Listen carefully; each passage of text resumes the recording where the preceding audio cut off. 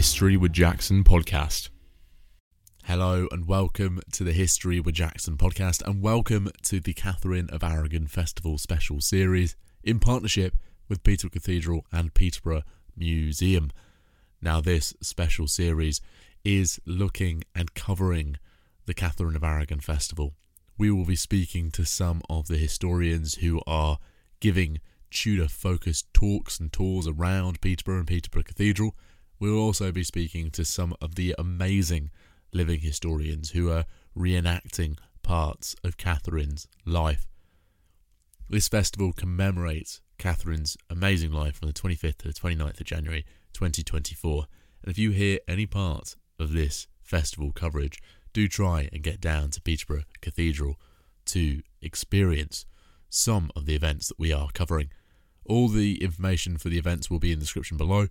And without further ado, let's get into this episode of the Katharine of Aragon Festival Special Series.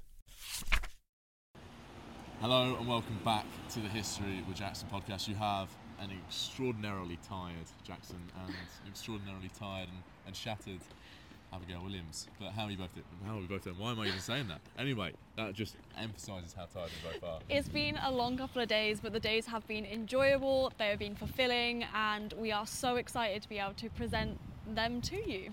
Yeah, so we're going to recap Saturday. It doesn't even feel like Saturday anymore. No, it's a Sunday today. Yeah, so Saturday, yesterday, we were here, there and everywhere. Yeah, we were running between the cathedral, we were running between the museum, because both establishments who are jointly supporting and co-hosting the Katharine of Aragon Festival had reenactors and living historians in their premises. So in the cathedral we were graced with the royal court of King Henry and Katharine of Aragon, and in the museum we had a event called At Home with the Tudors, which aimed to give the public more of a hands-on view and glimpse into the lives of everyday Tudors. It was a really nice complimentary offering by both institutions. You know, looking at the food, I couldn't taste any because it was their lunch.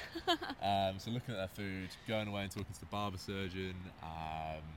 Today we're carrying that on as well, so there's going to be more content today coming out about At Home with the Tudors. Yeah. And then going to court as well, interviewing some of those figures and those people in character, out of character, was a really, really nice experience. And then in the evening here at the museum, we spoke to Dr. Onyeka Nubia about his research. Can you tell us a little bit more about that? So it was incredibly gratifying for me to listen to Dr. Onyeka, because he is a professor at the University of Nottingham and I am an alumni of the University of Nottingham. I never was taught by him, unfortunately. He joined the university after I'd already done my first couple of years in the history department, and we didn't have any crossovering modules.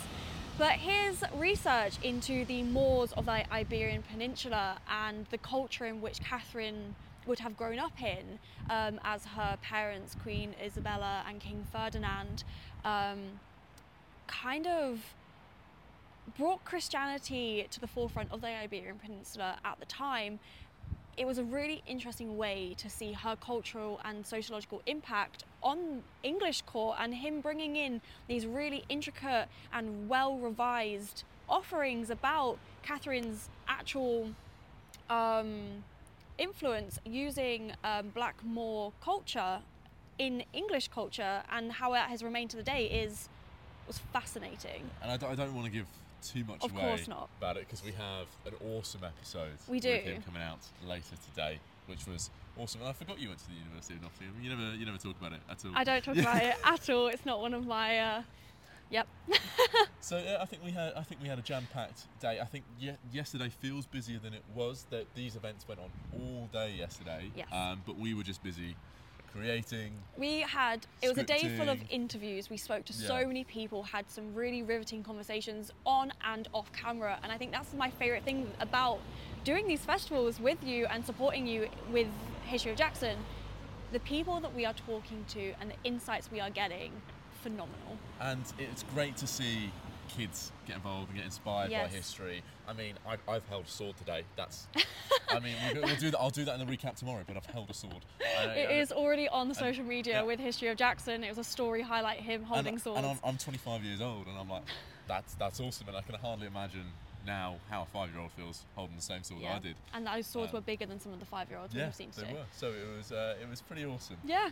Today we are going around doing At Home with the Tudors again. We've just finished that, and then we're going to get through, edit some content, and then this evening, 7 o'clock, we're back at the cathedral to do City Praise. Yeah, and it will be the final roundup of the more general public geared events of the Katharine of Aragon programme.